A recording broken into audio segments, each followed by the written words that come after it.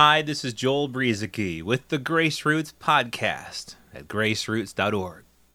Have you ever wondered or worried about the security and safety and rock steadiness of the salvation that you have in the Lord Jesus Christ? I know it's something that a lot of people wonder about and worry about, sometimes desperately worry about. Well, I want to encourage you because the Bible says that this hope is something that we can be encouraged in.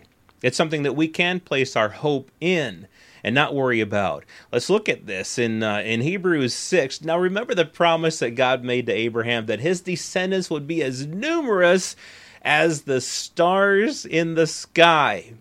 That is a big promise for anyone to make.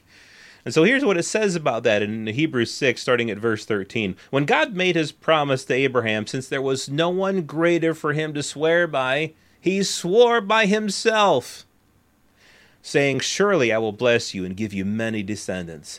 And so after waiting patiently, 25 years is a long time to wait, at least in human terms. But Abraham waited, and Abraham received what was promised. Goes on to say, people swear by someone greater than themselves, and the oath confirms what is said and puts an end to all argument. In other words, when a person makes an oath to somebody else, he swears by somebody greater than himself. But God couldn't find anyone greater than himself, and so he made an oath to himself. It goes on to say, because God wanted to make the unchanging nature of his purpose very clear to the heirs of what was promised. He wanted to make something clear to who? To the heirs of what was promised. Who are the heirs of what was promised? That's us. He wanted to make it clear to us. And so he confirmed it with an oath. God did this so that by two unchangeable things in which it is impossible for God to lie, we who have fled to take hold of the hope set before us may be greatly encouraged. We have this hope as an anchor for the soul, firm and secure. And why is it firm and secure?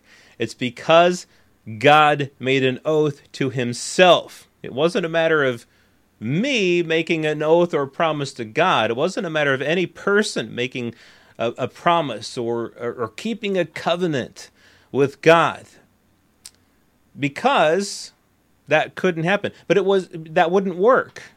You see, God is steady. He's rock solid. He's secure. God believes God.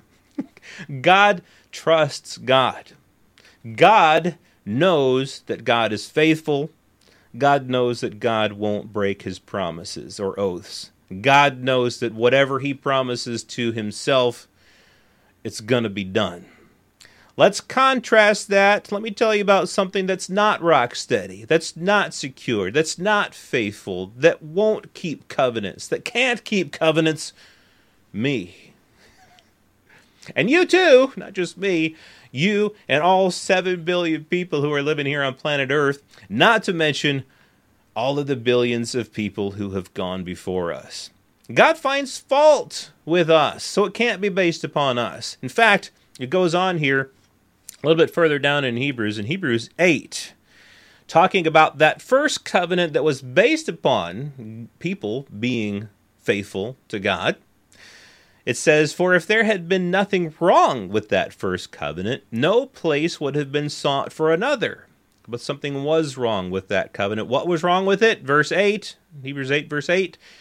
"But God found fault with the people." That's what was wrong with that covenant. God found fault with the people. God, is rock steady. He's a promise keeper. He's faithful. He's secure. He knows that. He also knows that we're not any of that stuff in and of ourselves. So he didn't make our salvation to be dependent upon our covenant with him, our faithfulness to him, our goodness, our works, anything like that, because we would fall, and we did fall flat on our faces. It is all dependent upon what God has done. And of course, in this covenant, it resulted in the shed blood of Jesus Christ, the blood that was shed for the remission of sins. Our sins were taken away by the blood of Jesus Christ. It's a work that Jesus Christ completed. He finished it. It is finished, and it is enough. This is Joel Brueseke with the Grace Roots Podcast at graceroots.org.